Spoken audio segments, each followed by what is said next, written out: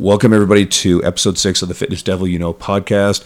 We're pleased to announce that we're finally up on iTunes podcast app, so please go there, subscribe, download the previous episodes, give us a 5-star review, and write us a review. We'd really appreciate that. That helps us a ton.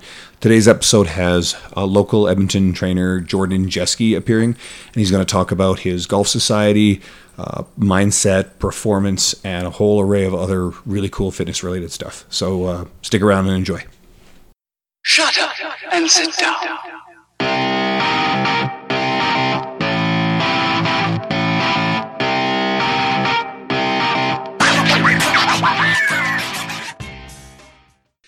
Hi, everybody. We are recording episode number 6 with Jordan Jeske, and we're going to talk about golf, community, performance, and a whole bunch of other cool stuff. So let's just get right to it and welcome Jordan. So a little bit about Jordan real quick. He grew up in Edmonton, played junior football locally for the Huskies, and now he's a personal trainer, big specialty in golf performance, and he's actually the creator of the Golf Society. So Jordan, I'll get you to tell us a little bit more about some of that. And just to stop, I played for the Wildcats, so we have a lifelong clash of personalities. I hate him, he hates me, but we'll put it aside for this podcast. We won't look each other in the eyes during this podcast. For the 5 people who actually know what that means or gives a shit. So, fuck Jordan. All right, so can you tell us a little bit more about the Golf Society, and we'll just roll from there. Yeah, let's do it. I guess the Golf Society came from a necessity, I guess, or an idea to just grow the game in Edmonton. For me, it was about just trying to change the game a little bit. The game is kind of slowing down a little bit for those people that aren't kind of really into it. It's expensive. It takes a long time to play if you're playing in 18 holes. It's frustrating. You get a lot of people, and I love golf, and I take it seriously when I'm on the course. I also have some fun. I have some fun with the boys, obviously. But there's also this atmosphere of, be quiet and this, and all the rules and all that sort of stuff. And so my thing, even though I love the integrity of that and I appreciate that and that's a passion of mine, I also wanted to grow the game in a different way to other people who don't play golf and who find it intimidating, who don't have the money to play as much as they'd like to get better.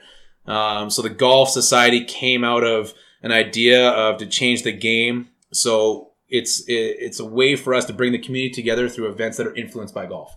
So the very first event we did this year was a mini golf event. So I was actually having some beers with a buddy of mine, Jody, and we're on a patio. And I'm like, man, we got to do something fun. Like, how can we grow the game? Kind of what I do professionally on the fitness side of things with golf, to kind of events and different things like that and with the community.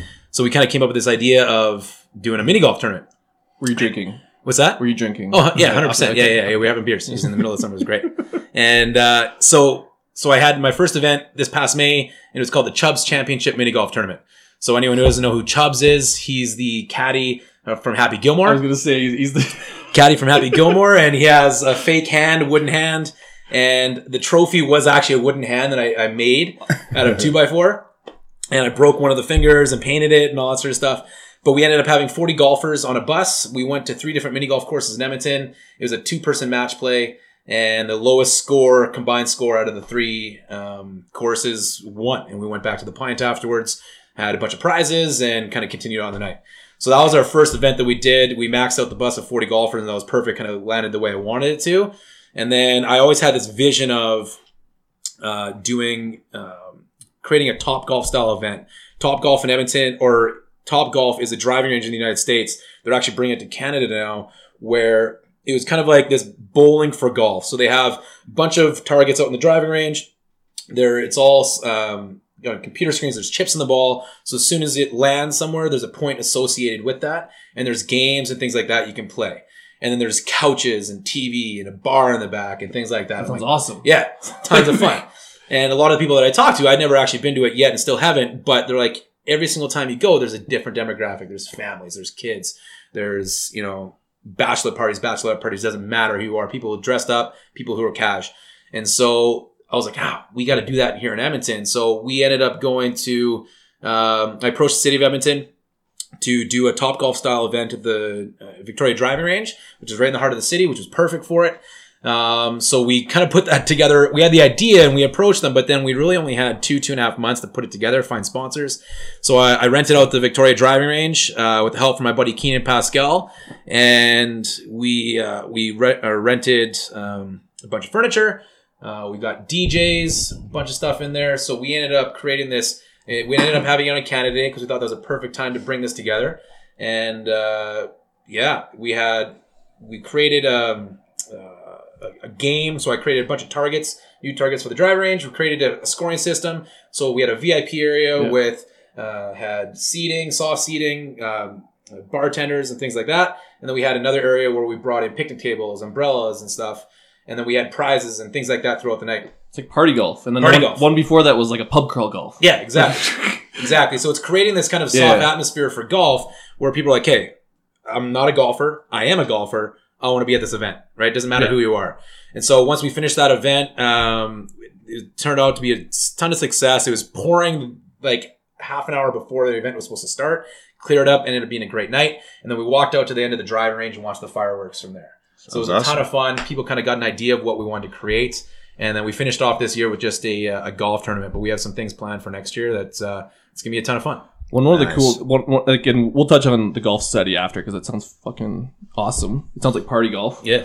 But you talked about a wooden hand. And this kind of is a good segue into your past. Yeah. So for those of you who don't know, Jordan's also a pretty big trainer in the city. He's kind of niched up a bit, which we'll talk about. But you had a career before this. This wasn't your first rodeo. Yeah. So tell us a little bit about that. Yeah. So kind of, about the Huskies and stuff like that. I played sports my whole life. Basketball, football, all that sort of good stuff. And going into high school, I wanted to play for the Huskies. Had a bunch of injuries kind of tied to that. So didn't play really at all. Just kind of on the practice roster and things like that. And then, but before that, I was doing carpentry. So as I graduated high school, kind of just started going into that because I decided to play for the Huskies. And then after I kind of officially got injured, I knew that career was over. I was just like, oh, we'll just do some carpentry, I guess. So I did that for close to 8 years, got my ticket, Red Seal Journeyman Carpenter, and made wooden hands. Yeah, made for your golf society. Yeah, exactly. Learned how to do that. And moved to Vancouver for a year, did some was a site superintendent out there for a commercial company, and then eventually moved back for about a year and a half, and obviously still here, and just got to a point where it just wasn't passionate about it anymore.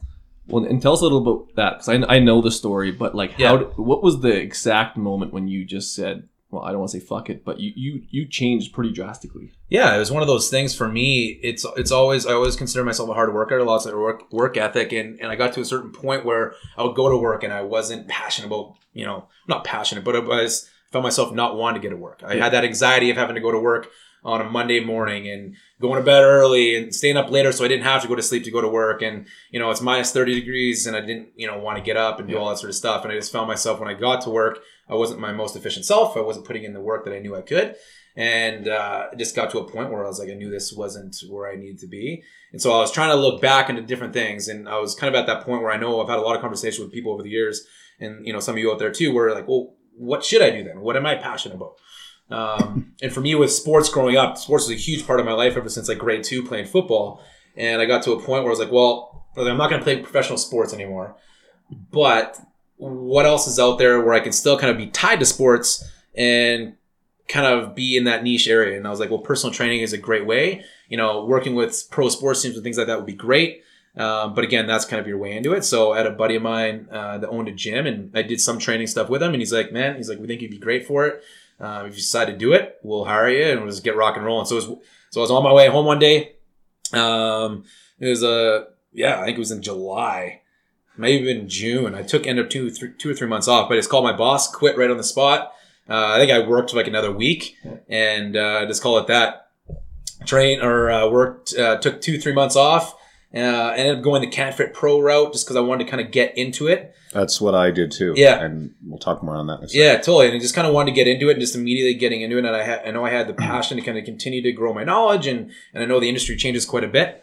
And that's kind of how it all went about. Just kind of made it happen. It's kind of funny. Andrew and I have a very similar story. But like I was teaching and like it was literally like there was like a distinct moment where I was like, I need to change how I do it. And I transitioned a little slowly. But I totally understand. Like I was teaching and it was great, but it wasn't as good as it could be. And I knew that there was a bigger calling. And it's kind of funny because there's a lot of people I've met over the years that have the same fucking thing. Yeah. It's just like, I changed and just did it. Yeah. I don't want to say throw your whole dreams, like do your dreams and quit everything because there's mortgages and bills and all that. Yeah, but 100%. there is a transition and follow your passion essentially. At some point you have to, you don't have to, but you'll be a lot happier. We're seeing a lot of that. And, I've seen, and I've ranted about this before, but you see a lot of kids coming out like 18, 19 years old, and they're starting out in the fitness industry. And every once in a while, you get one of them who's really great. We had Michael Dietrich on here, who was a friend of all of ours. Yeah. And Michael started this very young age, professional athlete pretty much, and then used that as a segue into his training career. He's one of the rare ones who excelled at an early age, whereas I actually don't feel a lot of these kids, these 20-year-olds, have enough life experience to... They might actually come in with some technical know-how and then go to school for that stuff. I think for a young person, a Kines degree or a 2-year NAIT diploma is a really, really good approach. But for some of these kids getting, a CanFit Pro certification, which for guys like you and me who've been around a long time, athletic backgrounds, like a lot of in the gym time, is a really, really cost-effective and time-effective way to get certified. Totally. And if you're a lifelong learner, you will fill in the gaps. Oh, absolutely. Right? So that works really well. So if there's anyone listening to this who actually is thinking about the switch, well, you can actually message us and we can have conversations about, ideas where to go. But I'm still not sold on the idea that the industry works really well for, really, really young people. And if your clientele are people in their 40s and 50s or 60s, sometimes a 20-year-old doesn't necessarily have a lot they can actually relate to for some of that older clientele. And those are often the people who have the financial resources to spend more money on this stuff. So I've seen a lot of kids come in excited, passionate, maybe not get the support that they needed from the commercial gym they're working at or whoever is responsible for them, and then wash out pretty quickly. And if they get a bad taste in their mouth the first go around, sometimes they don't come back or they lose that passion for it. When you were 20s, you could probably speak to that a little bit. Like your clientele they're golfers. Generally, you have to have money because it's expensive. Yeah. The equipment's not super cheap. No. And to train for it, you have to be somewhat affluent. So I'm sure your clientele is very much like that. And if you were 20 years old, they tell you to beat it. Yeah, I guess to a point where, I think there's some definitely validity to that point where it's like you have these life experiences as you grow and even just ways to be able to connect with your clients, right? Like, and I know some people that are, kind of in their early 20s and want to get into it. And you kind of get to a point where it's like, if you're just out and you're still not super confident in your experiences and things like that, it can be super intimidating if you don't have that support system from the gym or the club or the studio that you're at, and being able to really connect with your clients on, first off, a life level, because that's where it ends up coming down to. A lot of my golfers come to me because I specialize in golf performance, but it ends up becoming about life. Yeah. The conversations you can have and just different things based on that, and that you can pull from your own conversation or your own life experiences to pull, into the conversations and just the training that you do with your clients, right? There's a lot of the time when any trainer who has a semblance of knowledge can actually design a reasonable program. You'd be surprised how often that doesn't happen, but can design a reasonable program and tell someone, here, you should eat this. But that's not coaching. That's training, sure. Like you can tell people all sorts of stuff, but effective trainers, effective coaches can bridge the gap to get someone who is struggling with those elements to actually make lifestyle changes, behavioral changes, buy into it, enjoy it, enjoy the relationship they have with you. Maybe it's you talking about, like Dean, I'm sure you probably talk more about comic books than you probably talk about Game of Thrones. Game of Thrones, shit like that. Correction. Yeah. So totally with your clientele. But guess what? Dungeons if and Dragons. they enjoy that interaction and they're coming back for that stuff, then they're there to do this physical stuff that they need to do anyway. And you slip in some nutrition. Well, I found, and I don't know how you have this, but with some of my clients, they see football player and assume I'm this big meathead dude that's going to talk about lifting weights all the times. And then I start talking about Spider-Man and board games and Catan, and I get some buy-in just from some of the people, just from the simple fact they did not see that coming. Yeah. Like, oh, you do other things? I'm like, yeah, I don't just play football. Like I play, like, football fucking hurts. I'm done with football. Yeah. Like, totally. Yeah, and I think that's a huge thing, being able to pull, just be a real person and just the different things you can enjoy and how you can tie that to what you do in the gym, right? That's huge. It's super important. Yeah, absolutely. All right. So let's see here. I'm muffing up a script question real good because we got off track a little bit. But so tell us more about how you became niched up and known as Edmonton's go-to golf guy. Yeah, totally. So I did my CanFit stuff. And was training for, I don't know, a year and a half or something like that. And then I went to a Canfor Pro conference actually in Vancouver, and there was one of the lectures was golf performance. So I'm like, perfect.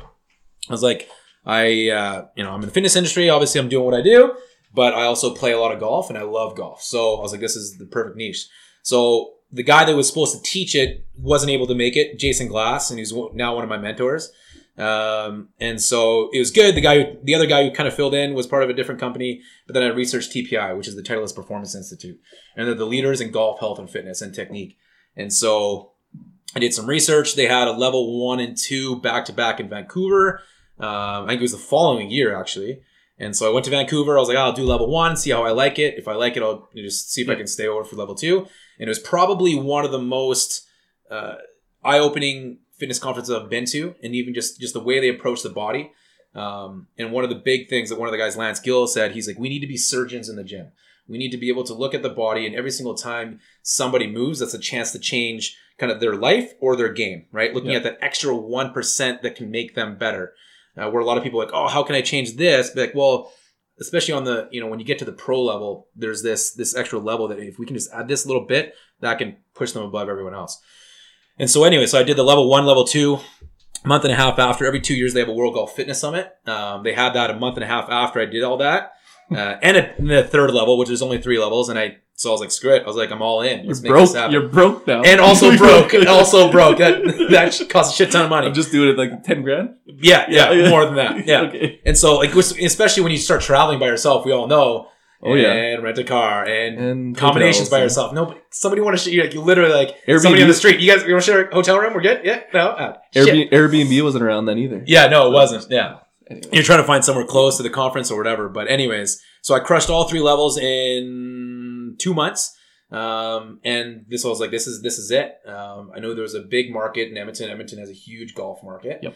And then obviously at that point too, this I guess 3 years ago, where the industry was starting to evolve even more and more and continually is today, into the point where golfers need to move better, feel better, and perform better. And there's more ways of being able to analyze that and measure that and just making people feel better on the course. Well, in terms of like strength conditioning, like I was under the impression, and we'll see your thoughts on it, like golf is kind of behind the curve in terms of including strength conditioning in the actual sport. So like, why is that? And like, I guess you can kind of explain that, but how do you help drive this movement to like bridge golf and performance and strength conditioning, similar to what they've done with football, soccer, hockey at this point, every other sport but golf? Yeah. Before Tiger Woods, I don't think anybody really paid attention to fitness within golf. At least we didn't hear about it too much. No. Most of them looked a little bit more like John Daly and Phil Mickelson. Yeah. And they looked like guys going for darts night at the pub versus these fit, lean guys. Mike Weir is a good example of someone who seemed to really take that stuff seriously. Yeah. So speak on that. Yeah, with some of that, I think, I think probably it's that team aspect side of things, right? With sports a lot of times. Yeah. And then the physical aspect. You got soccer, you got basketball, you got football, whatever it is you're running, you're there is physical side of it, and we know we have to be strong for that. With golf, it's a individual sport. People think, I'm just swinging a club, right? It is what it is. But I think with what Tiger did when he got into it, and then how much he was absolutely destroying the competition, and how good he looked, and how far he was hitting, and all that sort of stuff. Obviously, technique plays a major role. Equipment plays a major role. But as we've seen over the last number of years with a lot of these guys that are coming out, Rory McIlroy, Justin Thomas, who killed it this year, where these guys are lean and athletes now and are performing well. Now, I was proposed this question by one of my buddies, Jeff Pellizzaro from 18 Strong podcast, and he was asking me with all these guys, with how powerful and how far they hit the ball now, how is that going to affect their spine? Yeah. Do their careers now go from maybe 20, 30 year careers to 10, 15 years? Well, the answer is probably maybe, because it depends on how the rotation is, how they move through the hips. We're seeing that dichotomy in a lot of sports. You see the increase in UCL tears and Tommy John surgery in baseball. And I actually got a chance to ask Eric Cressy this over like a screen thing. And he's one of the world's leading experts in this. Yeah. But if you have younger and younger people throwing harder and harder because they're strength conditioning, is that one of the contributing factors to blowing out elbows in hockey? I think sort of, but it just depends. Like if you have bad movement on top of adding these aspects that make them stronger, that's when you get the injuries. Because you could move perfectly, add power to the hips, and your rotation, everything's good. Like they're not going to bust their back open. Or talk about hockey, and you have bigger, stronger, faster hockey players. What do we have? concussions are a bit more prevalent now too. Fair. So Yeah. football, so you get greater interaction of physical forces, bigger people in those sports. So going back to the original question with golf, as he asked, what's it doing to these guys' bodies long term? I mean, Tiger is all fucked up right now. So Yeah, and I think depending on who you talk to, everyone has their opinion on Tiger, right? And, I have a good buddy of mine down in San Diego that feels like he could have fixed. Now, he's very good at what he does. But it comes back to now just even, it's one of those things where we're now kind of getting to that point where, we're, 5-10 years in, we're into some of these guys' careers that maybe have been doing more fitness. Yeah. And it's kind of, let's see what happens. Yeah. Right. But obviously now you have to do intelligent training and be, okay, can we offset that? Because you definitely don't want to be building strength and power on top of dysfunction. Absolutely. And and again, for us, especially on the golf side of things, there's a certain amount of strength the golfer needs. We don't need the same amount that a football player, basketball player needs, right? We need to create good, solid function that they can withstand the schedule that they have, and then be able to, incorporate proper recovery techniques on their spine because of how much they're playing and swinging the club. Well, and just in terms of some of our listeners, like explain dysfunction in terms of what a golfer would experience and how do you kind of address that? Because I know dysfunction, but in terms of a golfer, what do you see and how have you what are some things that they can do to fix it? Yeah, so for us, like with TPI, which was what I've followed quite a bit, and then I kind of play around with some of my own things, is we'll do a movement assessment similar to the FMS and SFMA, the functional movement screen, where we'll see what kind of limitations a golfer has, overhead, hip mobility, wrist mobility, things like that. So we have a specific assessment we'll take them through, and then we can show them how that directly affects the golf swing. And I think that's a big thing for us, is once we go through that, we can kind of get a good idea of what they need to do and then put a proper plan in place, right? It's a little bit different dealing with kind of like your everyday big, professional golfer to somebody that's 40, 50 years old. And so I think with a lot of that stuff, it's making sure that you're doing things proper for them and how much they're playing in their lifestyle. Well, what's the biggest? So you probably see a lot of the same shit over and over again. What's kind of the biggest problem or dysfunction that you kind of see, and how do you address it, or at least start to address those? Well, I think a big thing for us is posture, right? Okay. And we see that a lot just in general human life. Yeah. As I'm hunched over. Yeah, exactly. Right. All three of us just sit straight up, right? Posture's a big thing. And creating, again, if we have too much internal rotation of our shoulders and we're slouching, that's going to limit our ability to efficiently rotate. So I believe that there is an efficient way for every single golfer to swing, but that is physically based on what we can do. And so it's just really going through those things. So posture's a big one, making sure, shoulder mobility is good. And then a lot of times, even for me, it's hips, right? In that interaction with the ground. It's teaching our golfers that, hey, once the feet are the first thing that interact with the ground and creating that ground force reaction that can deliver, obviously, more power and distance and stuff on a golf swing. But again, the function of the hips. So we'll test hip mobility, which is huge. And that goes into your technique stuff and all from there. And it's funny because we do a lot of strength stuff at L2, and it's almost the same process. Like we're talking about different sports and different aspects of things, but it almost all comes down to the same thing. It's like feet, hips, posture, rotation.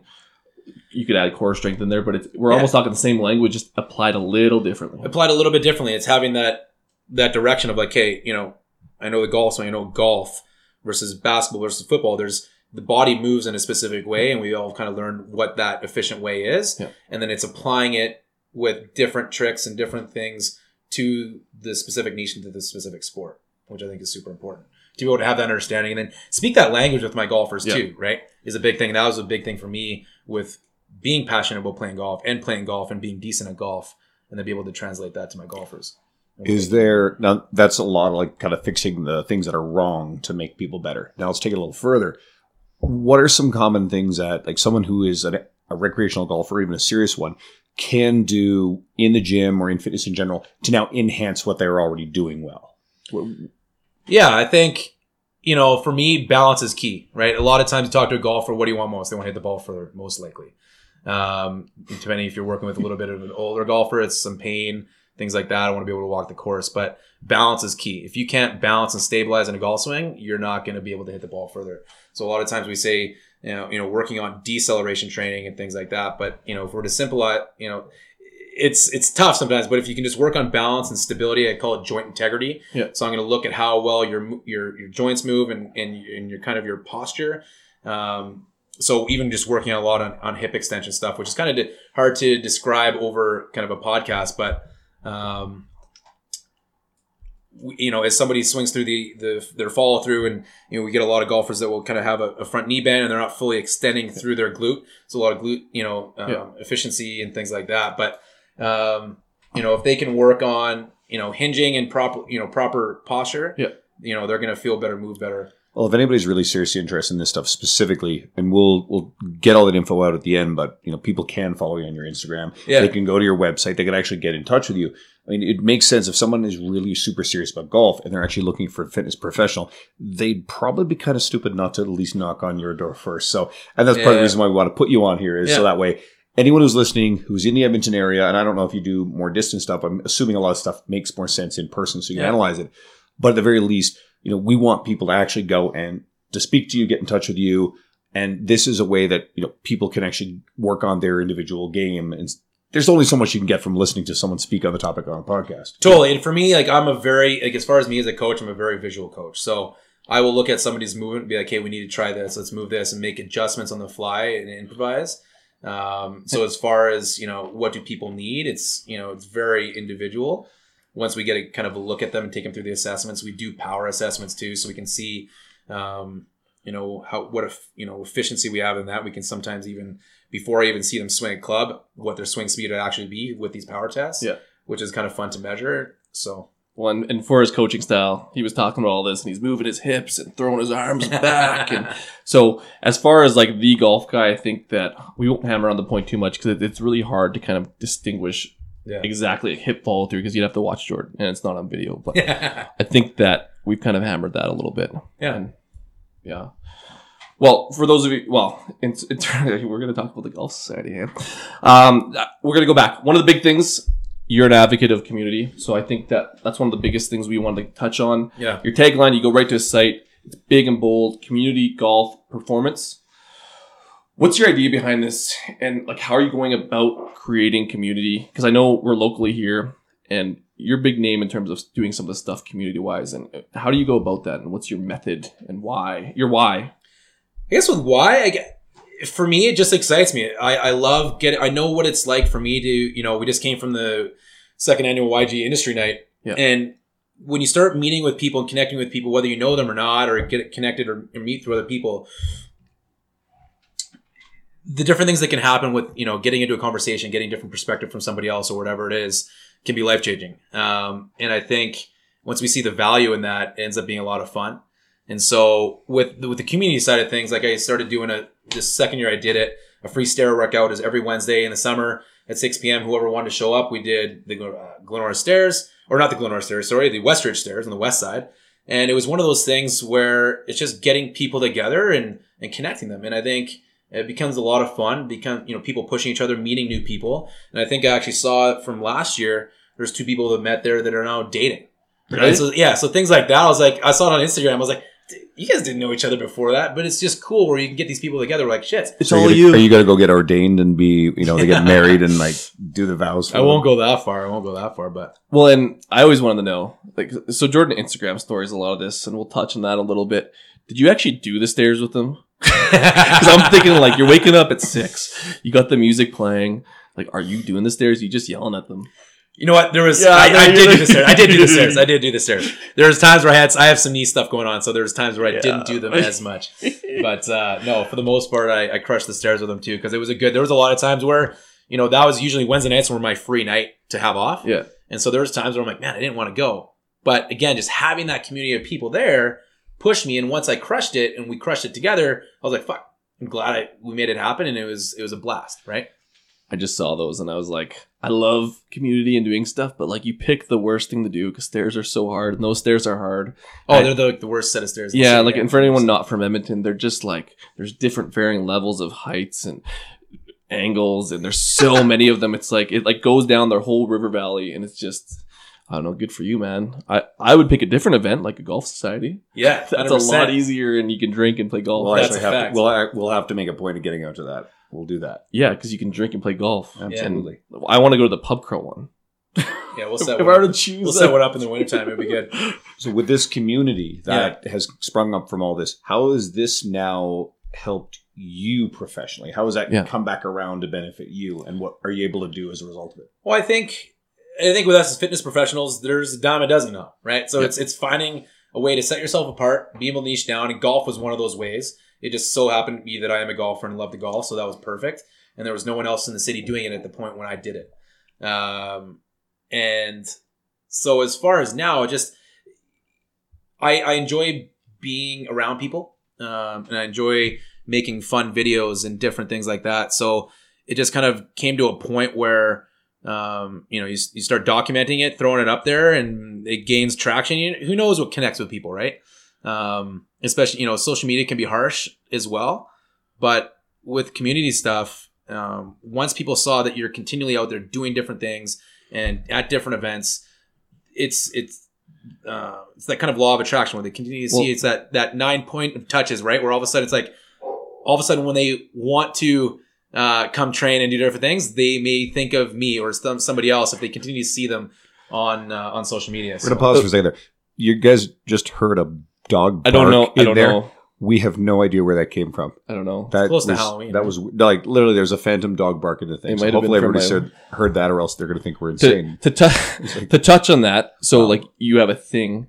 One of the things that I remember, you told me a story about this. Jordan always goes on his videos, his Instagram videos, and he acts like he didn't know what the fuck someone was recording him.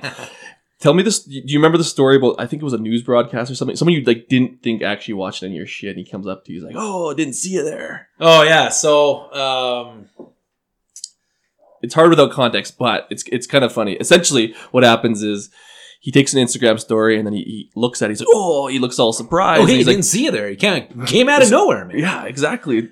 Well, it stemmed from, last summer I was at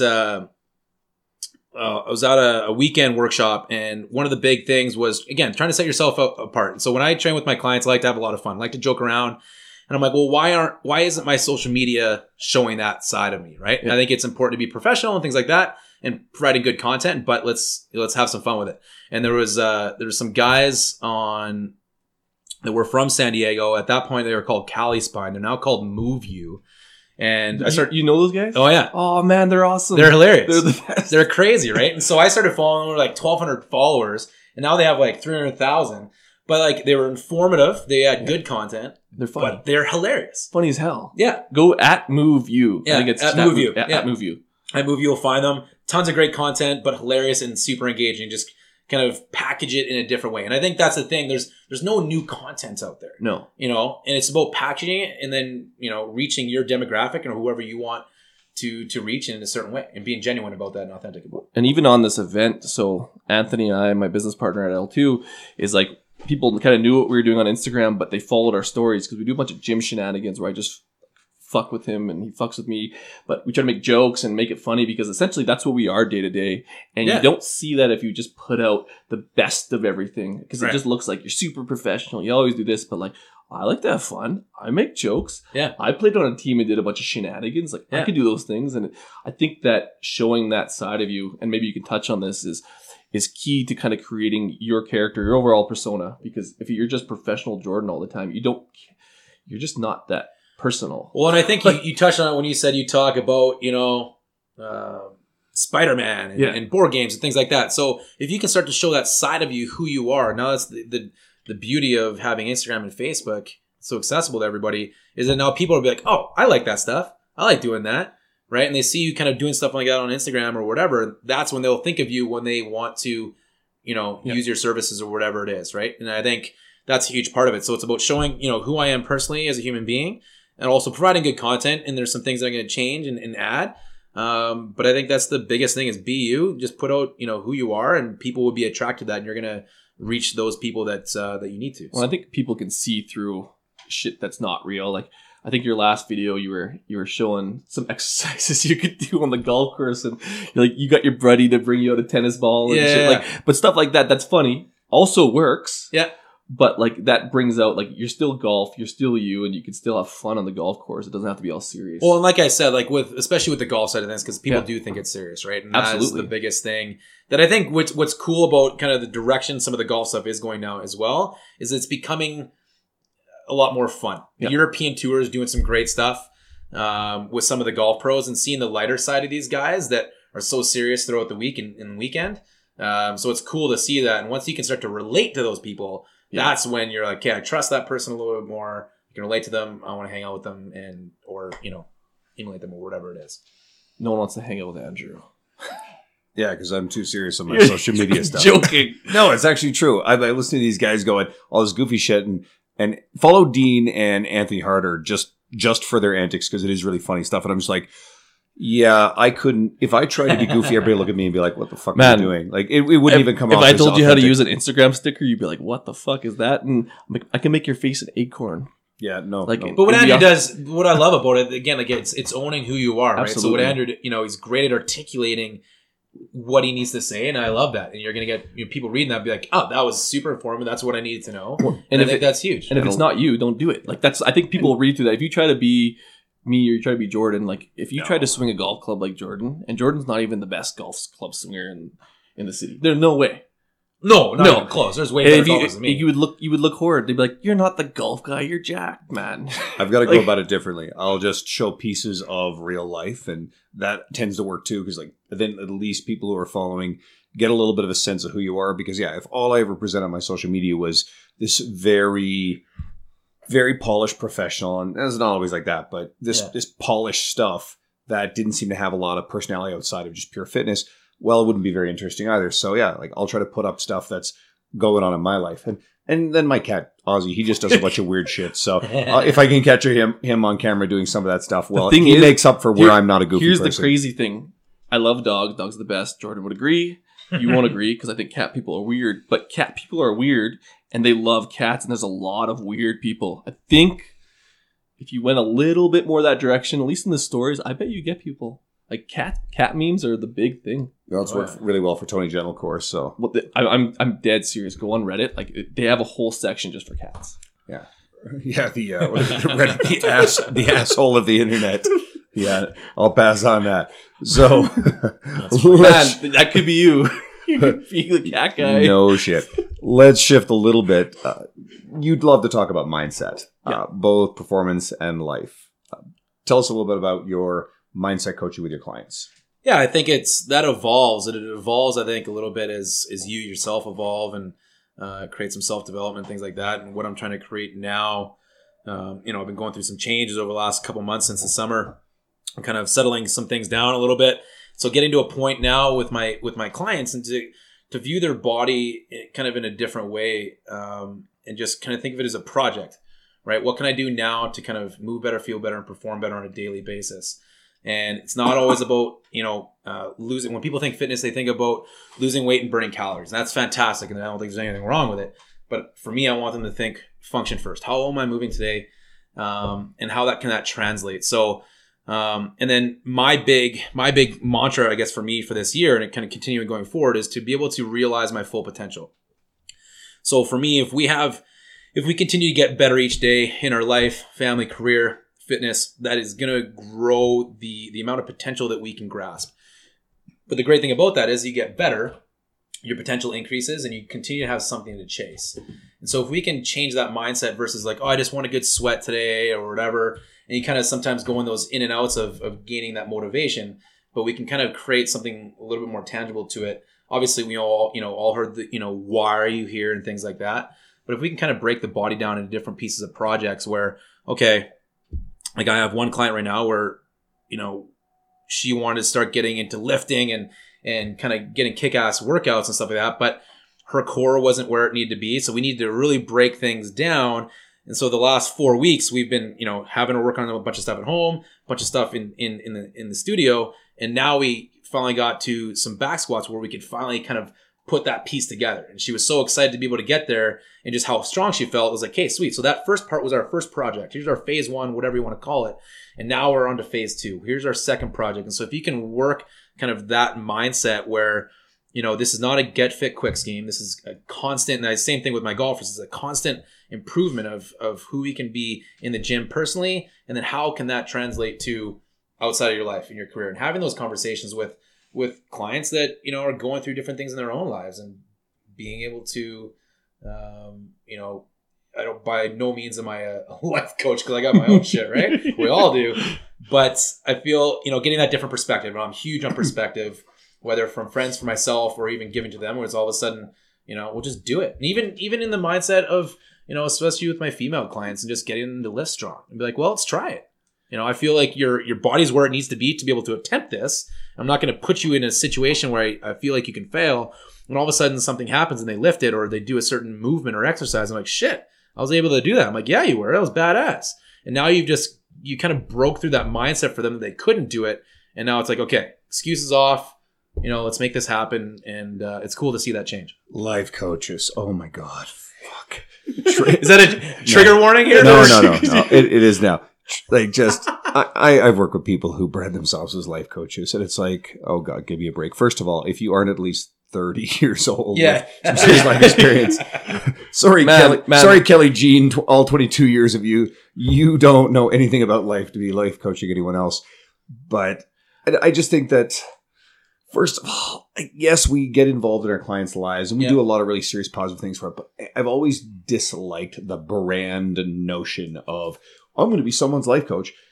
I would say more... As a personal training being a life coach? As a personal trainer being a life coach. In fact, I think the whole concept of being a life coach is a crock of bullshit anyway. Well, and that's the difference. And I think pseudoscientific nonsense is new age woo type crap. Well, I think that's the difference between a life coach and like coaching mindset, because like mindset's a performance aspect. Like if you looked at anything we've done with football, it's like visualization.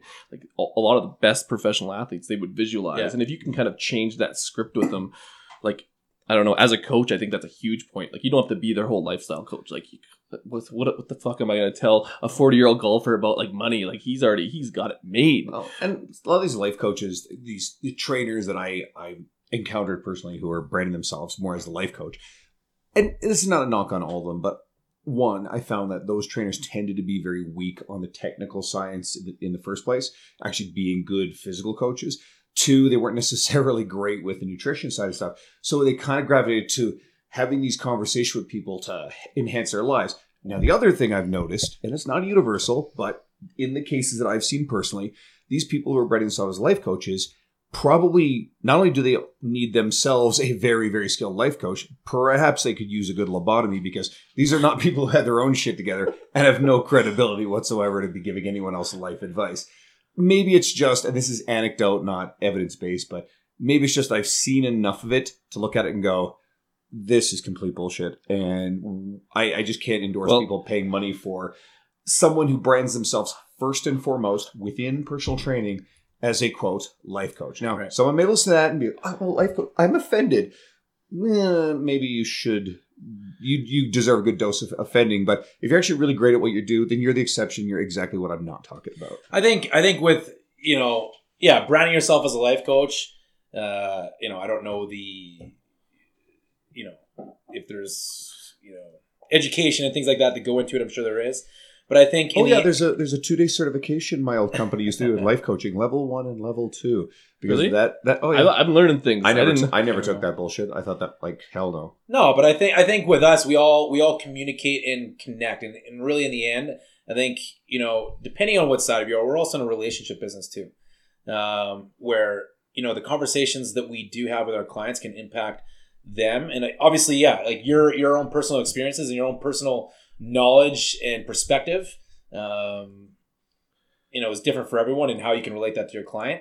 And so everyone's going to be different at that. But yeah, branding yourself is a little bit. When I think they're two different things. I think Andrew's talking about people who like literally are lifestyle coaches, and then coaching, adding the mindset, adding the lifestyle stuff into it, because that's conversation. Like you are a lifestyle coach, but you're not a lifestyle coach. Quotation marks. We all do this sort of stuff. In fact, you're talking about mindset. I mean, I spend tons and tons of time on a lot of these life mindset conversations. But I'll be damned before I ever use the term to describe myself as a life coach. So, that's fun. That'd be selling your soul a little bit. Oh, absolutely. Well, I mean, it is the Fitness Devil, podcast after all. So. One thing I wanted to touch on, you talked about mantras, and I did my research. If not me, then who? If not now, then when? And that's your. Is that your favorite? That's a big one. Other than kind of like realizing your kind of full potential. That one came to me. I was watching a hockey game, and it was actually they zoomed in on one of the players' hockey sticks. I can't remember whose it was, and that's what was on 2 of his sticks. That's what was on his tape. And I was like, it just was something that hit me, and that was that's kind of guided me over the last couple of years, especially with the Golf Society stuff, where if it's not going to be me, then who's it going to be? Right. And if I don't do it now, then who's going to do it? And these are certain things that I wanted to see happen. And I wasn't just going to wait to sit by and see if somebody else happened to do it. And they'd be like, oh, sweet, I can do it. And, and it's tough to do. You put on different events or whatever you want to accomplish in life. But in the end, it's about having that mindset to kind of push through and create something that, you want to create. So you saw that, is that pretty much where it stemmed from? Like you saw that you're like, fuck, I should start doing that. Or were you always doing that in some form or fashion? I think some form of fashion, when we read books and listen to podcasts and things like that, just, certain wordages or just the way they're put together, all of a sudden like, shit, like, it's something that you maybe always deep down knew, but all of a sudden presented in a different way. You're like, it just hits you, right? Happens all the time. Well, it happens all, so. I read that even doing my research, reading that, and like I kind of did that intuitively, especially with my career change, similar to you. And it's just like, even with this podcast, I'm listening to podcasts. I'm like, fuck, I could do that. No one doing it in Edmonton. No one connecting a lot of the people that were at that event, but connecting them in a way where other people in the city can hear that. I was like, fuck, let's just do it. It's a concept called Blue Ocean. So I don't know if you guys have heard of this stuff, but I have. There's a couple books on it, Blue Ocean Strategy, and there's another one which I forget the name, and I actually have on my coffee table. So it's about going into markets or ideas or concepts where there isn't a lot of competition. So you as a personal trainer, that's a pretty heavily saturated industry. We have more commercial gyms than ever, more boutiques, more studios, more young trainers coming out certified than ever. But you were the first guy in the city to go really hard according to the golf. You found a blue ocean because you were completely unique in that aspect. So you took a highly competitive industry and you took a step out into something that there was no competition, right? And now, as the first guy in, it's not always a universal advantage, but you're so far ahead of anyone else trying to catch up to you that you have that brand, you have that niche. Right. So you're set up in a blue ocean, right? Yeah. Whereas the red ocean concept is just diving into this bloody minefield of already saturated industries and trying to slug it out. Maybe, just maybe, you'll rise to the top and be one of the best at what you do. And yeah, sure, people still do that stuff. But it actually is a lot easier to differentiate yourself, step out into a realm where you actually are kind of alone in that. And part of that becomes figuring out, okay, well, what can I do that people are going to be interested in that no one is serving that market yet? Well, I wish we'd have figured it out. Anthony and I were talking, my business partner, we're like, fuck, we should dig golf. You got to go hang out. People pay you to golf with them. You got to teach them how to golf. You got to go golf. You got to drink beers. I'm like, this sounds great. And you get paid. Yeah. You picked, I don't know if you meant to do that. But in the end, it comes from, I think it's a cliche saying it now, but it comes from my passion, right? So, but again, it just came from a point where, I was like, I golf. I'm a personal trainer. I can combine both because of the certifications that are out there and the way the game is now growing. Mm-hmm. So, it's kind of hitting that on that curve, that upward curve, right? Which I think, in any business, any startup, whatever it is that you're doing is always important, but it's not the limiting factor because it's in the end how you connect. And how early was that in and I know I can't remember, maybe we did reach that, but like you switched careers, started training. How quick did you get into golf after that? Yes, that was about 2 years. Oh, so you did training for 2 years? Yeah, I was already training for 2 years before. And then you went to that camp, which I respect because that gave you foundational experience and foothold. You can't just jump in and be like, oh, now I'm the golf guy. And wait a minute, dude, you just got your cert literally yesterday. But you actually paid your dues and worked really hard to get to that point. Yeah, but in the end, for me, it was also when I got my certifications, it was enough that I was like, I immediately, even though once I got my level 1, I came home and I emailed the pros in the city. Yeah, I was like, hey, I'm a TPI, so on and so forth. Possibly, I was passionate about what I did and I had some knowledge. Obviously, that's grown since then, but I probably had no business reaching out to those guys. But right? You know what? What did you have to lose? It's like us and I'll keep it under wraps, but a couple days ago, I sent out a few messages, just some people I'm acquainted with and to appear on the podcast. And guess what? They're all excited and they said yes. And we could have just said, nah, they'll never do it and they never try. So, and what I refer to is like you're CanFit Pro. And then all of a sudden a week later, you're the golf guy. Yeah, totally. 100%. You went all in with the golf certifications and the trip down to San Diego. That's different. I mean, you're already totally mortgaged there completely to go do that. Yeah.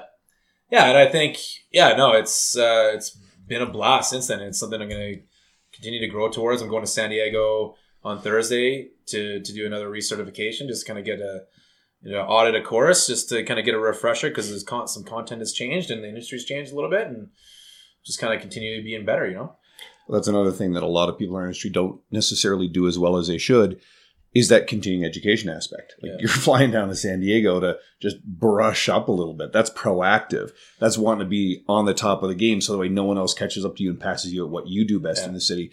Whereas, again, and I know a lot of trainers listen to this, so I hope that anyone who's taking the time to listen to this, they're also the types who are going to work on their education a bit. Guys, keep reading books, keep doing certification courses. Well, not more certs, because that's kind of bullshit too, but do courses, do things that'll expand your knowledge in directions that'll... Well, a perfect example is I had a conversation tonight at this event that we're talking about, and one of the questions was like, should I go to school for 2 years? Should I get the CanFit Pro? Like, where's my time best spent? And I was like, get your certification quickly and go invest your money in like seminars and learn from pros. Go shadow people. I'm like, and I think we talked about this, I had a whole teaching degree. I didn't learn shit till I started teaching. Yeah. And like, I didn't learn shit in training. Well, I kind of worked my way into that. But like, you learn on the job, you learn by making mistakes, you learn by shadowing, you learn by going to seminars and listening to smart fucking people. Totally. Because like, school, and then like, there's the actual industry and learning from the best. If you're listening to this and you actually are thinking about, you really have a very limited background in fitness in general and not a lot of knowledge, well, guess what? A really quick and dirty certification like CanFit Pro that we hold, no, that's not going to cut it. You're just simply not going to be anywhere near prepared. You could look at something like Elevated Learning Academy's ACE certification, which is actually really good. That's more extensive. And if you're really young and you got a couple of years to spend in school, actually, the NAEP program isn't actually a really bad choice at all. And then the other option is the 4-year Kines degree. Again, if you're a 17, 18-year-old kid or someone in your life is that route, going and getting that university degree is going to be pretty versatile. And maybe they start out as a personal trainer, but it opens up the route to potentially go on and be a physiotherapist and some other cool stuff. Yeah, they get all it's totally situational depending on where you are in your life. Yeah, 100%. I think that's a big thing, right? And, I know for me in my kind of my later 20s, I guess, when I decided to do this, I was like, I don't feel like going to school for 2 years right now. I'm ready. Wouldn't have right? made any sense for us to do that. Right? So, let's just kind of finish off with some of this mindset stuff. Just like, what are some take-home messages for our listeners? So listeners, not clients, that they can use in their life just in terms of mindset, and how can they apply that to their training? So that's something specific, something usable. Yeah, I don't know. I think for me, it's about creating, goals are super important. But again, we have to look at our habits and our behaviors. Right? If our behaviors and our habits don't match up with our goals, we can have these big, super inspiring goal setting sessions with friends or whatever. You listen to Tony Robbins, and I love Tony. But then it's like, okay, sweet. Love Tony. Yeah, love Tony. Great guy. And, but then, well, how do I apply that, right? How do I make that happen? So I think you have to look at your behaviors day in, day out. And what am I doing each day that's going to help me get to that next point? And so one of the quotes I like too that came from my mentor Jason Glass was, did your stock go up today? So looking at the end of each day, did I get better? And it's okay, I think, that if it didn't, right? The other day I had a shitty weekend and I was just hanging out, catching up on TV and whatever. I was telling one of my clients this. I was like, man, my stock probably went down 10%. But I'm back on board and we're going to make it happen. So at the end of each day, did my stock go up today? Look at your behaviors each day and, are they lining up with your goals? Are they making it happen? And I think everyone's a little bit different on how they can, how do I get my behaviors the way I need them to be or whatever it is? And I think when you're creating new habits, I think everyone's a little bit different. Absolutely. I like starting slow. I like starting, just getting in. If I want to start doing more reading, some people need to start by reading a page a night. That's it. Slowly building up from there, whatever it is, right? So look at your habits. Are they lining up with what you want?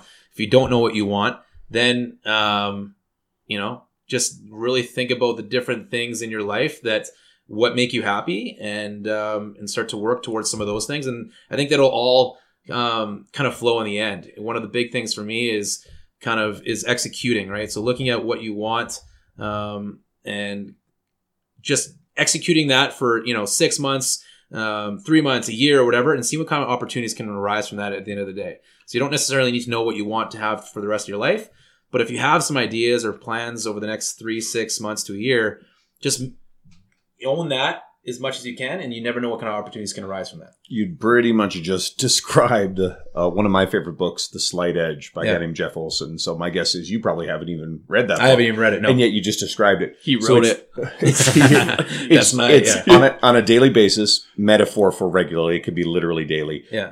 What he says is read 10 pages of good literature that's going to be educational literature, or invest, or get to the gym or work out. And it's just on a daily basis doing all these little habits that they don't feel like much, and they're not going to guarantee instantaneous overnight success, but cumulatively over a longer period of time. And I'm really just paraphrasing what you said here. Yeah. Over that long period of time, those habits add up to be something that you have an enormous amount of momentum, and it leads to this long-term success. Yeah. So that's exactly what you're just saying. So that compounded interest that, Exactly. when compounded yields massive results. And I think that's huge. I think I'm hearing this. I want to see more of it, Jordan. Put it out there. You got some good mantras. Like, I'm listening to something, man, I want to get my stock up. I like that one. Yeah. I'm going to steal. I won't steal it, but I'll use it. Hey, use it as what it's like. Mike Boyle says when I listened to him speak a couple years ago, and he's like, "Man, like we're not like recreating new shit here." He's like, "When I put content out there, steal the shit out of it and just repackage it in a different way." Right? Well, and he says that a lot. He's like, "Man, it's all been done." He's like, "I'm not a university student. Like, I'm just stealing shit from people and repackage. Like, it's awesome." Totally. No, I like that goal of it, but this is funny. Where can our listeners find you on social media? This is funny because his account got hacked, so he has a new one. So this is actually perfect. So if people are looking for you on social media, they are not looking at your old account. They're going to look at your new one. Where is that? Where can they find you on Facebook? How did they become part of Golf Society? Yeah, so Instagram now is just Jeske, JESKE _golf life. The Golf Society, type the Golf Society _YEG on Instagram as well. I also have that on Facebook. You can follow me, just Jordan Jeske on Facebook right now. I'm kind of in the process of rearranging a few things after everything kind of got shut down with IG and stuff, and some other projects that I have on the go over the next couple of months. So just kind of stay tuned, follow along. And Jordan, for those of you who don't know, he's moved into a place of his own. So he has his own spot. He's kind of has a space with trainers, and check him out because essentially he's kind of on his own. He's got a pretty sweet space. We were actually neighbors. Yeah, we're neighbors in business. Collaborate. One last thing. What do people need to be part of Golf Society? Like, is there a certain requirement they have to be, or is everyone welcome? Everyone's welcome. We want to, especially next year, we want to make it. We were kind of had a lot of stuff was more based around kind of, I guess I don't want to say partying, but kind of around that. But next year, we want to create some family events and different things like that. So whether you're a non-golfer, golfer, guy, girl, doesn't matter. We want you to come out. Stay tuned to some of those events. We're going to be setting up our 2018 schedule here in the next couple months. Sounds amazing. Yeah. So once again, we bring people like Jordan onto this podcast so that way you guys can gain access to them. So seriously, follow his content, especially if you're interested in golf. It's pretty much the best resource you're going to get, at very least locally. And support the people that we are bringing on as guests because we want to share them with you. We're trying to bring the people who we feel have the most skill, professionalism, integrity in this city and beyond to your doorstep. If you're a fitness professional listening to this stuff, these are people you need to follow because you're going to learn a lot of really positive things that you can take into your own career by seeing what people like Jordan, and we've had past guests like Michael Dietrich or Alfred Jong, the free fitness guys, Dean Somerset, what they've all done really, really well and what has led to their success. So take it seriously. Go follow him on his social media stuff. Jordan, thank you so much for joining us tonight, especially after you guys had that YEG fitness party. We had an event. Yeah, we made friends. It's 11:15 p.m. here at Edmonton. That's good. And this was a lot of fun. So thanks so much. Well, and one of the big things, and I want to touch on, is that we will be available on iTunes as of today. So we do this for free. We kind of want to put out good content, good free content. So if you liked what you heard, give us a 5-star rating, drop a review for us. Like, that'd be much appreciated. But other than that, thanks. Search for us as the Fitness Devil Podcast. It's just shortened for the Fitness Devil, which is technically our name. There's sort of a story behind why we had to shorten it a little bit, but that's where you can find us on iTunes. Yeah. So give us a 5-star review, like you said. Thanks. Take it Keep easy, on Jordan. changing the game. Yeah. Take it easy.